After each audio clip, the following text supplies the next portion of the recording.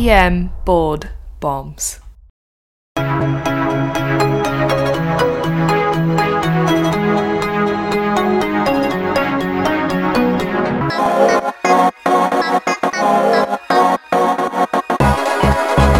Welcome back to another EM Board Bombs podcast where we help you study for the boards. But let's be honest, in reality, we're helping you study for #EM Life, one rapid podcast episode at a time. Today, I'm joined by emergency medicine OG, #GOAT, also known as Dr. Mary Claire O'Brien, professor of emergency medicine, one of my co-faculty at Wake Forest School of Medicine, and one of my mentors. This is part of an exciting series that we're calling O'Brien's Fireside 5, where we get into interesting pearls dropped in a fireside fashion in about 5 minutes. Today's O'Brien's Fireside 5 is on magnesium. We know it's important, yet we left it off the CMP. But as EM docs, do you know the key patients you need to get it on? It just might help you prevent a torsades event. Kinda important to know. But before we jump into the episode, we'd like to plug our premium podcast, EM Rapid Bombs. If you enjoy EM Board Bombs and you want a TikTok version of our podcast, that's what our EM Rapid Bombs podcast is. We prepare you for boards and clinical practice. Don't waste your time studying for boards. Do the same at the same time. We have over 200 podcast episodes on EM Rapid Bombs. Each episode's about 5 minutes long. We drop high-yield bombs in question-answer format so you get it seared into your memory. On average, we're dropping anywhere from 2 to 4 episodes a week, so you get a new podcast delivered to you all the time. Again, don't waste your time studying for the test with traditional question banks. Optimize your time by listening to rapid board pearls that are going to help you with the test and, most importantly, with life. You can sign up for EM Rapid Bombs on emrapidbombs.supercast.com. You can look at the show notes of this podcast as well to sign up. Now, let's get into the episode. We're joined again by Dr. Mary Claire O'Brien, professor of emergency medicine here at Wake Forest. This is going to be another quick hitter that we have with her. Now, Mary Claire, what we're going to talk about here is magnesium and some interesting things about magnesium you might not know to some of our listeners out there. You know, magnesium's interesting. I always feel like it just doesn't get enough attention. And some of you out there are probably listening to this after taking care of a patient who's gone into torsades, saying, yes, it does not get enough attention. I mean, it's not even on the CMP, right? Yeah, I think magnesium is the Rodney Dangerfield of ions. Exactly. Everybody loves calcium, and we are scared of potassium. There you go. But like magnesium, right. That gets no attention at all. And it doesn't, because it's so critical when it comes to patients who are having dysrhythmias and other types of things, even like muscle aches, complaints, those types of things. And really, even in medical school learning, it's other than torsades, which is like the end result. Right, or eclampsia. Or eclampsia.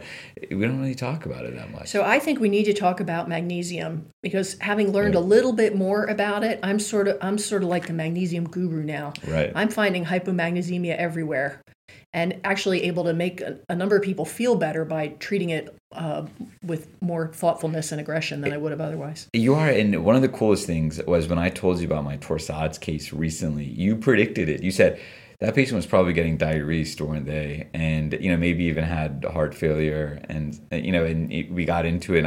And this was not actually my patient. This was a patient who I essentially came to when I was told that they were crashing and had already been admitted. But then when I looked into this patient who we just brought back and you were working, I said, yes, they were. All of those things that you mentioned. Tell me more. And then you went into this great 5-minute talk about how magnesium is so critical. Magic.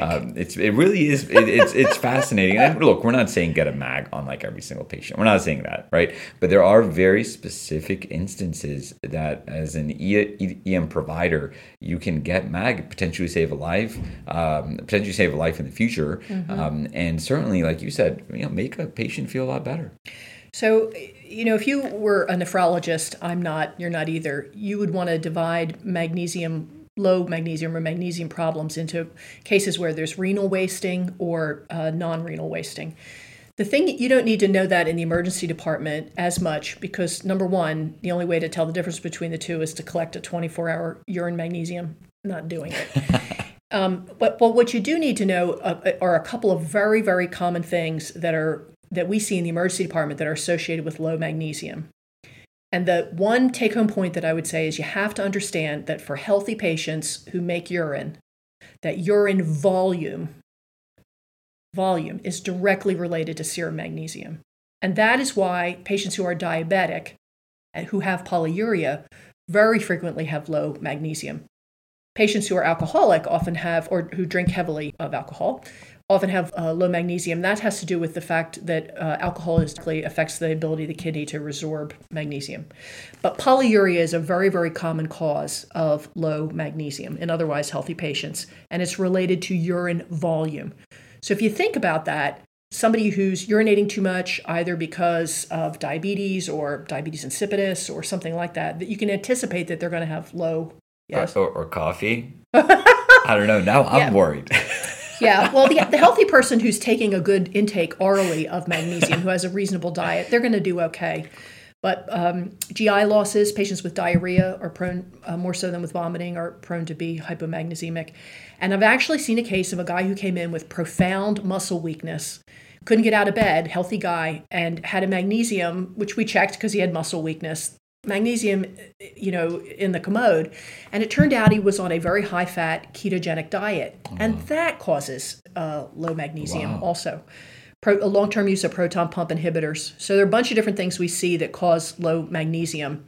Often those patients are minimally symptomatic. If they have no symptoms, they surely could be treated with oral repletion. The ones who are symptomatic, profound weakness, cardiac irritability, that sort of thing, we need to treat those more aggressively depending on how symptomatic they are. Really cool. So again, to summarize, this is really a volume issue, and patients, especially our sick patients who probably don't have the best diet, right? They're probably not having great intake orally of magnesium alone. If they're feeling weak, or if they're having tachydysrhythmias or palpitations, things of that nature, really consider getting that MAG. You should, especially with patients on diuretics. There's just and or if they have chronic hyperglycemia, you just have to check the MAG. The other thing that I see often in the emergency department is you see people, everybody will check a potassium, you're going to get it on a BMP. You can't fix potassium until you fix magnesium. Right. Got to replete the magnesium before you address the hypokalemia.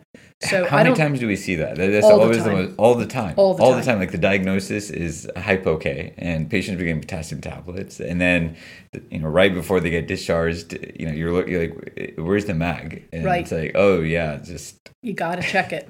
Got to check it. I propose a new lab. It's called the CMP plus MAG. Yeah, I like it. CMP plus. CMP plus. Right. How often has an ALK class changed your life? Right. Never. Right.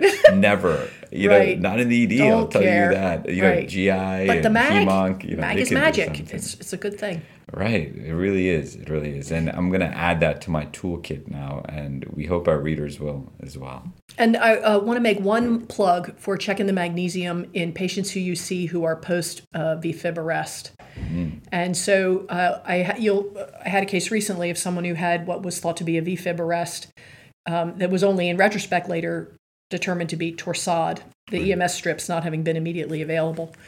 But this patient came in and had at what in the ER was a very prolonged PEA arrest, and only by the grace of God did we think to do a second EKG and determine she had what turned out to be a probably long QT related to low magnesium. Now here's the thing, I don't know why her magnesium was low, but having noticed the long QT and then putting together that she had a ventricular dysrhythmia and given her MAG, the woman made a full recovery. She did. And she was young too with kids? 35. 35. You guys brought her So back. that's shocking thing. So I hadn't routinely checked MAG in patients who are post-arrest. Right. But boy, you can bet I'm going to check it now. I know, right? And we have a low threshold to even give it if they're concerns or they have risk factors of having low MAG. That was another takeaway for me. So really interesting stuff. We hope you guys come away with this with some more knowledge bombs. We're going to have Professor Mary Claire O'Brien on for a couple more of these rapid sessions. She's got a lot of interesting pearls to drop, and We figured, hey, if we're learning, you're going to be learning from this. Or else. Or else. There you go. There you go. Thank you so much, Mary. Bye. We hope you enjoyed that special episode with Mary Claire O'Brien, one of our valuable team members on EM Board Bombs, one of our editors as well for our peer-reviewed content that we have. So thank you again for joining us. And next time, Mary Claire will actually join us for more excellent clinical information that'll change the way you practice. Got a couple more episodes of her being featured in them. So remember, you can go to our website, www.emboardbombs.com. You can also go to emrapidbombs.supercast.com. Go to either one of those websites for access to our exclusive premium podcast. With this premium podcast, you get access to drip learning, as we call it, that asynchronous learning where you're getting just a little bit of tidbit of knowledge each day for clinical practice and your boards as well. We optimize the way you study. Stop wasting your time studying just for boards. Study for life. We'll see you next time.